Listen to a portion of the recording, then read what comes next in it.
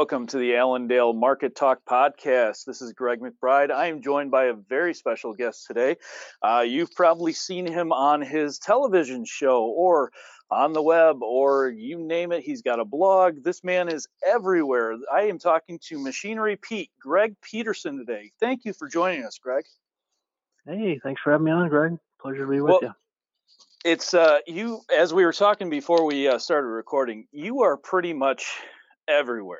You've got the TV show, you've got the blog, the website has just blown up essentially in the last few years. So how did you get into all this? Well, I'm a slow motion business, Greg, so I actually got my start almost 30 years ago. It was November of 1989. My father, Jerry Peterson, a farm equipment dealer in the little farming town west central Minnesota where I grew up, Benson.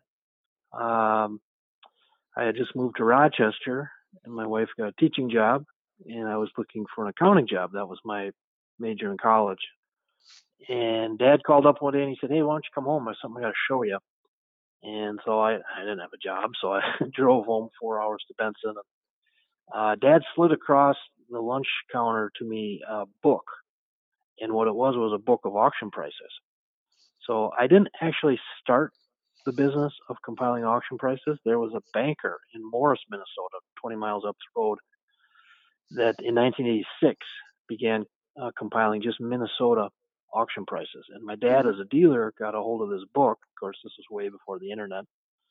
And he loved the book just for the brutal reality of what every item sold for. Mm-hmm. And the guy at the bank, he got a promotion, and he didn't have time to mess with this little business. There were only a few subscribers. It was still just an idea, basically. But Dad loved the book, and he said, "You're 23. He said, I think you're an independent guy. I think I know you pretty well." And he was accurate. And he said, "This is really good information." He says, "I have no idea what you can do with it, but I'm just telling you there's something here."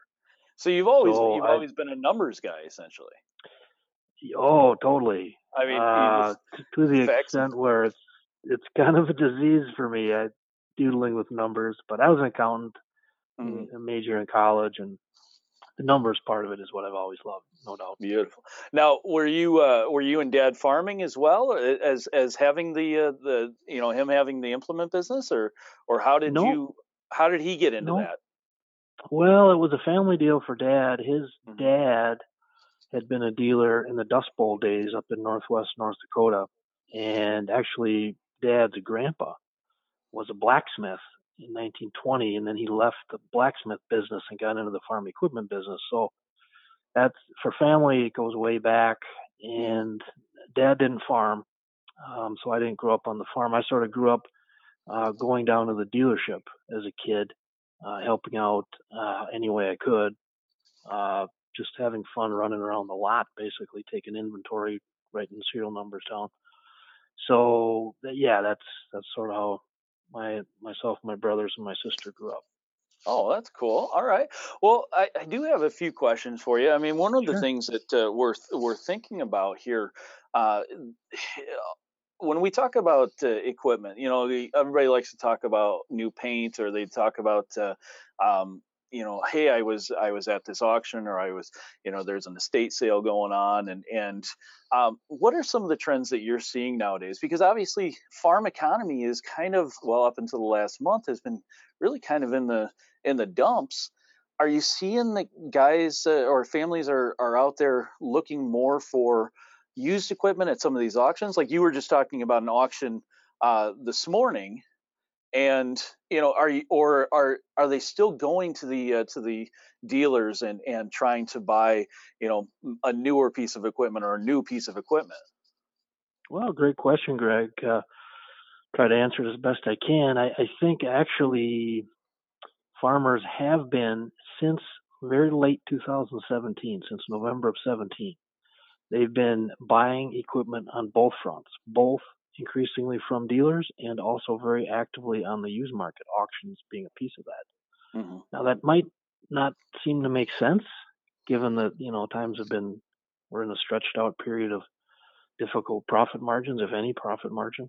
But you have to pull back even further here and look at the fact that when commodity prices fell in spring of 13, we were right there at a point almost 6 years, 5.5, 6 years, where a record amount of new equipment had been bought because money was flowing through ag. Mm-hmm. And of course, the aspect of equipment as a tax write-off incentive, tax policy wasn't done for that reason, but in ag country, that was a huge piece. So there was an unprecedented amount of new iron sold. So when the faucet shut off on the money side, it became really easy for a lot of people to go into a default position of, okay, I'm good. I've got a 2-year-old combine, a 1-year-old planter. My tractors are fresh. I'm good. Well, that's cool, but at some point, if you're going to keep farming, what's the one truth we have now is you have to avoid downtime, as spring of 19, harvest of 18 showed us clearly. So what's happened is, even though folks maybe didn't want to go out and buy a new tractor or a new combine or planter, you had to. And so if you look at what's happened with new equipment sales all through the year 2018 and through the first quarter and a half of 19, sales of new tractors, whatever horsepower size, and sales of new combines were up year over year. Boy, that really sounds counterintuitive to the way that we've seen things, but I understand where we're going with that.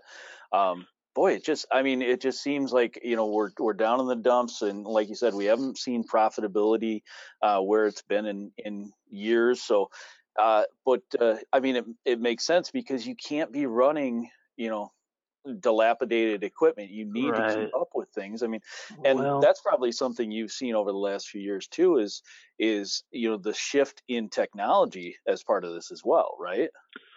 Well, totally. I highlighted what's happened on the new equipment side, new tractors and combines. And on the used side, these auction prices we cover, again, since late 17, we've noticed increased buyer demand in 2 specific areas. It has to be good condition. That's number one. It has to be good condition. But then the stuff that's under warranty, the 1 to 3-year-old stuff, if it's under warranty, that has like a beacon that shouts out to people, ooh, I'll buy this 2-year-old tractor, and if something goes wrong with it, I won't have that big repair bill. So there's strong prices there. And also, when you get out to 8, 10, 12 years old and older, if it's nice, incredible buyer demand there, even in this tough ag economy. And the reason there, you say, well, why does a 12-year-old tractor or combine, why is that holding or going up? Well, it's completely tied to the cost of a new one, which continues to go up 4% a year. So it makes finding the nicest, 8, 10-year-old ones super attractive, and you get 8 guys that want to buy it. So the price goes up. But if you look at this whole thing, Greg, it's interesting. I've been covering auctions 30 years, and there's always chatter. And now with social media, every day you can go out and, any penny, the sky is falling. And we certainly understand that attitude with all the challenges we've had, tariffs and low commodity prices. But what I've loved about the auction price data is chatter don't mean jack squat, because we're going to put this tractor up for sale. Might be 2 years old with 200 hours, might be 13 years old with 8,000 hours. And what people think it's worth is cool, but it doesn't matter. It's boom. It's sold for this on this day in this area. Right. And what we do, we take all that together, we compare it, and then we comment on, is that up? Is it down? It's kind of fascinating. Now, where are you getting your data? Are you kind of plugged in with all the major auction outfits out there, or how are you getting your data for your site? Yeah, we work with over 1,100 auction firms throughout U.S. and Canada. So again, slow motion business here. But when I started 30 years ago and there was no internet, no cell phones, I was just on the phone all day and all evening, actually, calling auctioneers. So I used to get like 35 weekly ag papers from all around the country, and I would get them to see, here are the sales in Montana, here are the sales in Kentucky. And I'd clip out the sale bills and call the guy up and say, hey, Fred, I see you had a sale on Tuesday. What'd this bring? What'd that bring? And the auctioneers are great. I mean, we've worked hard to try and promote their upcoming sales. Sure. So they scratched our back, we scratched theirs. So yeah, that's how we compile all the data. Oh, okay. So in outside of the tractor world, in these auctions, are you starting to see is there becoming demand, or is there something in demand, like a piece of equipment that's not necessarily a tractor, uh, that's seeing a lot more demand here recently than others? Whether it's through an auction or through a dealer, is there a one piece of equipment that is everybody's really kind of looking for, or looking for a deal on? Yeah, a couple things jump to mind, Greg. One would be basically anything with tracks on it: Okay. combine, tractors, skid steer, even planters. Obviously, with the extreme wet conditions over such a wide area last fall and this spring into summer, unfortunately, you know, tracks are where it's at. So, yeah, ton of interest there. And then one of the things is, as this just stretched out into year like 6 now of profit pressure, retrofit planters have been in demand, where you might see, if it's an older planter, 16 row, 24 row, and it's not retrofit, it's like those are tough.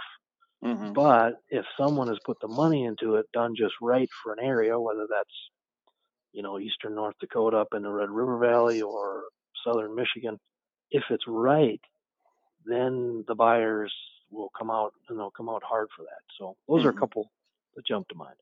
I gotcha. Okay. So now, my dad farmed for years and years and years, and retired about I think it's been 8 or 10 years ago when he did his auction. Some it was impressive because you get all the local farmers that stop out, and you know, but there were there were people from as far away as he was in northern Illinois in Dixon, and there were people from as far away as I think Cedar Rapids, Iowa had come out, and they all kind of are tuned into it. One guy actually bought my dad's oh shoot, I don't remember which case it was, but and drove it Mm-hmm. all the way back to Iowa.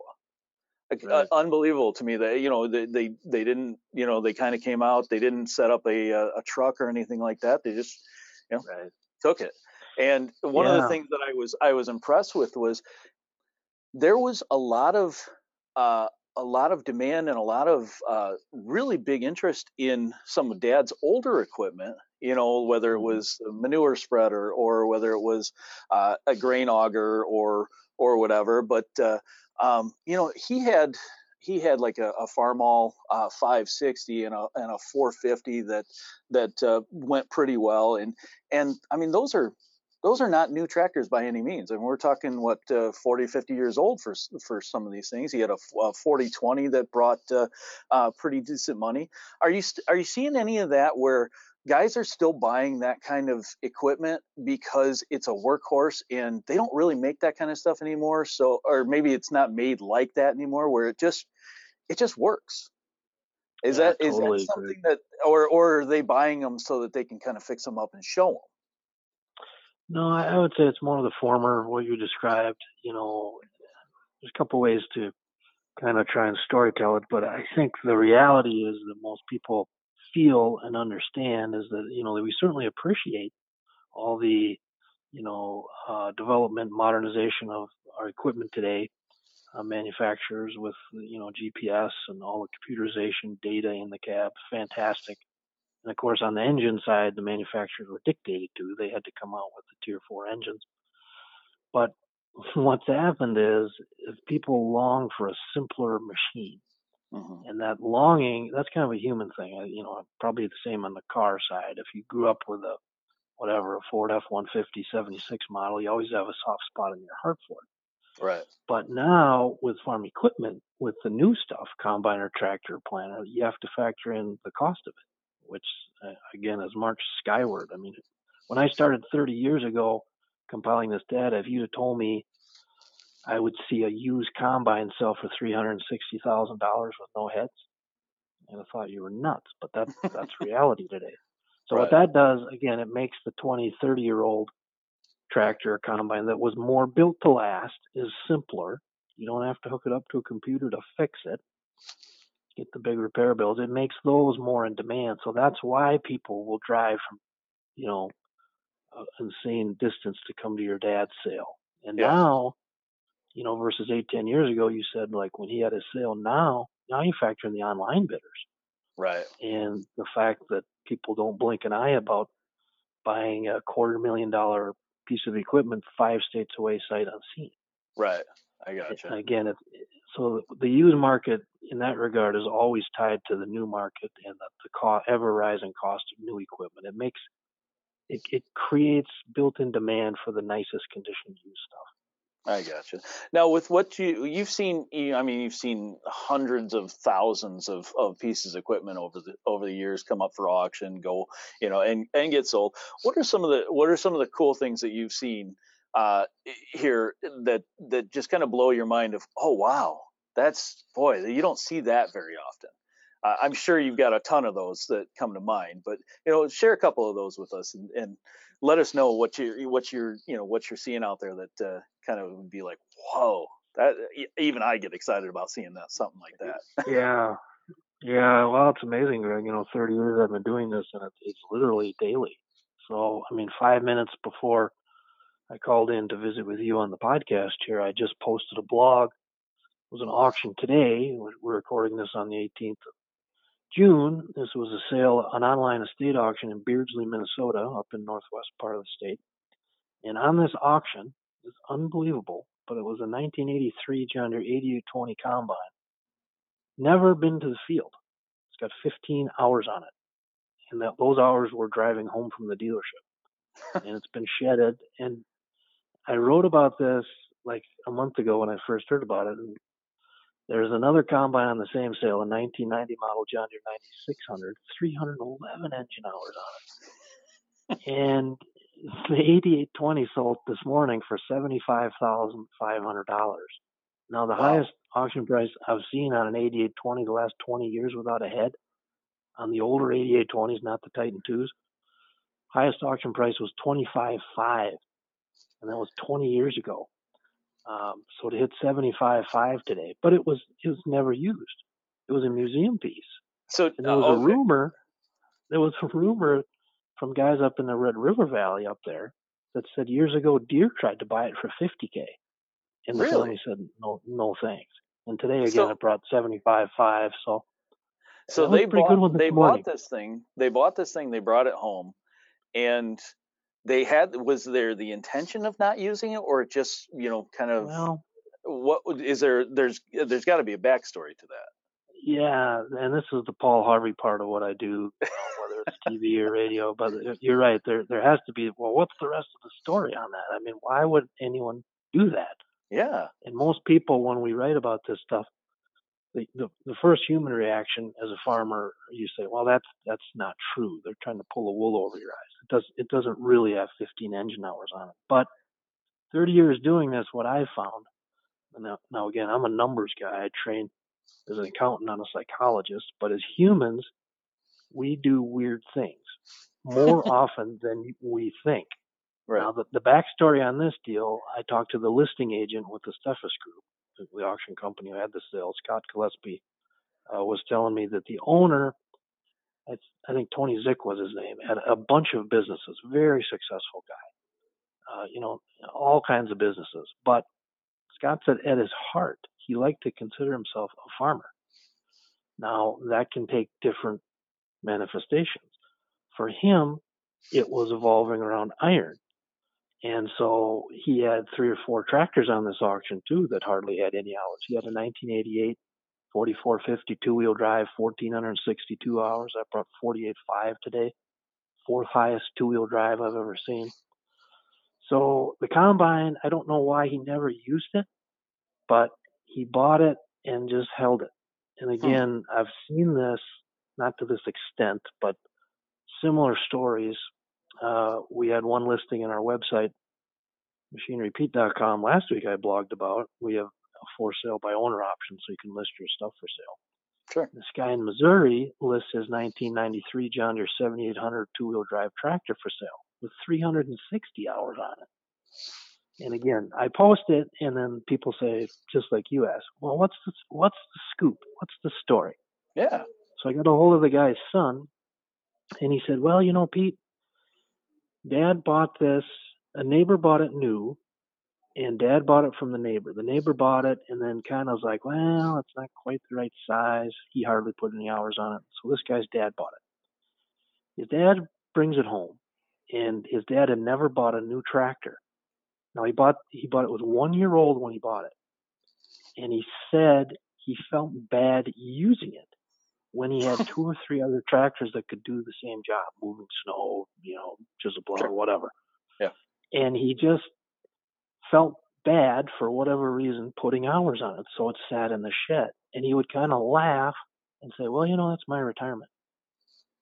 And he laughed when he said it, but there's truth in that because, these tractors, if you look back to like a 4020, back in the, late 60s, early 70s, guys know that if you keep them, if you have one with low hours, they know it's gold.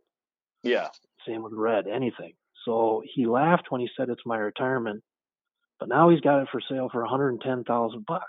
Holy cow. And it's 26 years old with 360 hours on it. But people around the world look at that and they go, hey, that's the world's nicest John Deere 7800. And they're right. It's like new. You got one shot to buy it. Here it is.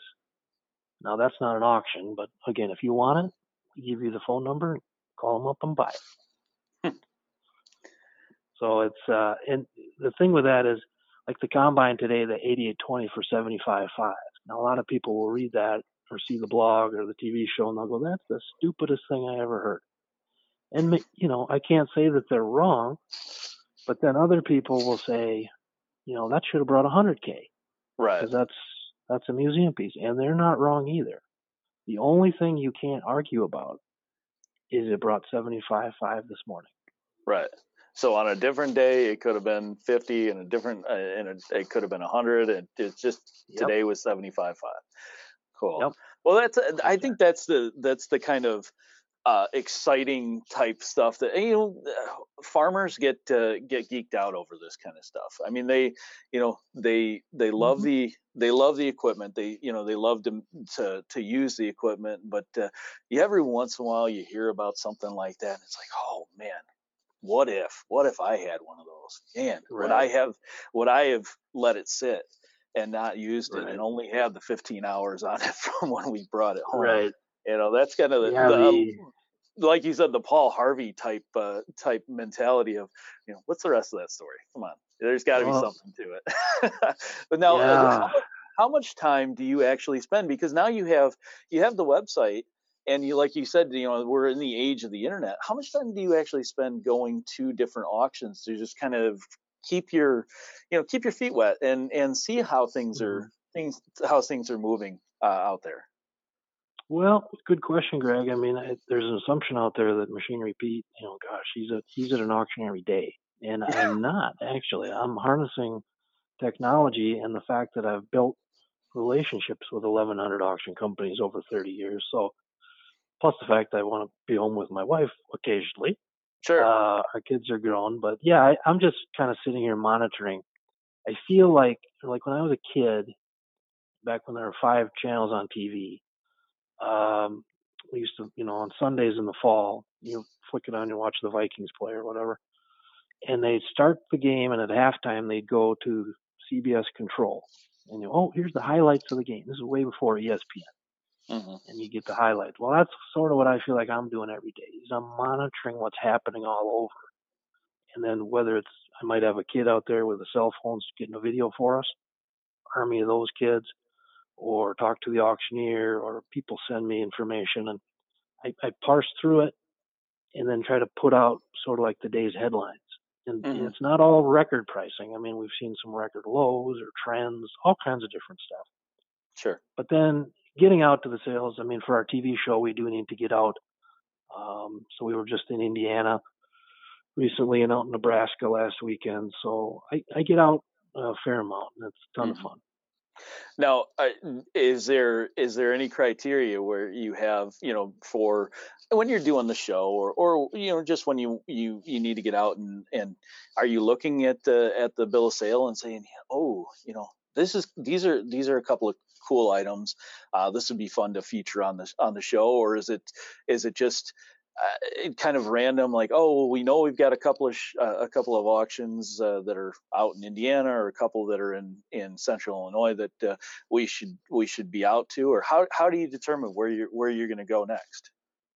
Yeah, good question again, Greg. I mean, it's kind of a feel thing with some general guidelines. So the biggest thing I want to show viewers is a mixture of equipment and geography. Hmm. So, it would be easy if we just focused all on late model auctions where it's all 1 and 2 year old stuff. And that's, those are super important and very interesting. So we do hit those, and it's interesting to see what a 2 year old tractor or combine, over 200K, whatever. But then again, we also like the older stuff. So we might hit some just collector sales, or even Hmm. some auctions where the condition of the equipment isn't that good.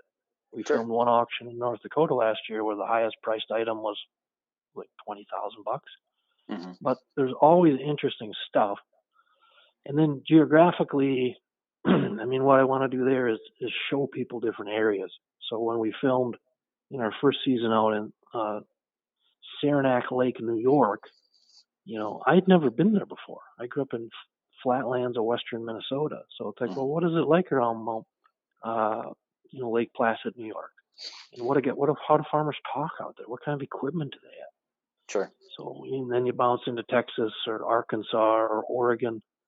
So yeah, it's just great fun to hop around and look at the different equipment and Yeah, so I mean, you yeah. go to somewhere where they're harvesting cotton, and you get to see Hmm. different stuff than you ever saw when you were in the Midwest, and yeah, Right. I get it. Cool. Exactly. Very cool. Well, Greg, that's all the time we've got for you. I absolutely appreciate you coming on and kind of sharing some of your knowledge. And what we'd like to do is be able to invite you back, later on, and just kind of have a follow up, and kind of get to pick your brain a little bit Sure. about some of the things that you're seeing as far as trends, because I think that's important, and that our customers like to get an idea of, okay, here's what Machinery Pete's seeing, and you know I'm kind of in the market for a piece of equipment. And so how can our listeners find you, and kind of get an idea of what you're looking at, and look at your website? Yeah, the best way, Greg, is just like the hub of everything I do is at machinerypete.com. So if you go there, there's different links on there. There's a link to the TV show. There's a link to videos. You can see the latest YouTube videos, blogs, the latest daily blogs I put out. So you can keep up. And actually, we just added a new wrinkle. So when you go in to look at equipment listings for sale, this is from dealers all across the country, 110,000 pieces. When you click down to the page with all the pictures and info on it, we just added a link. So let's say you're looking at a case 8010 combine. Mhm. Okay, well, there's a bunch for sale. And you look at it, and then now we've added a link where you can see the last 10 auction prices on that item. Ah, So okay. really keep you up to snuff, kind of on the hard cash angle. So we're always adding new features to the website, but yeah, that's how you can get a hold of me. And otherwise, out on social media, if you just type Machinery Pete into Facebook or Twitter, or Instagram, we'll pop up there too. All right. Well, I appreciate your time, Greg. Thank you for being on with us. For anybody that is looking for Machinery Pete, it's machinerypete.com. My number here at Allendale is 800-262-7538. You can get a hold of us on Twitter at Allendale_Inc., or you can get a hold of us on the web at allendale-inc.com. Thank you.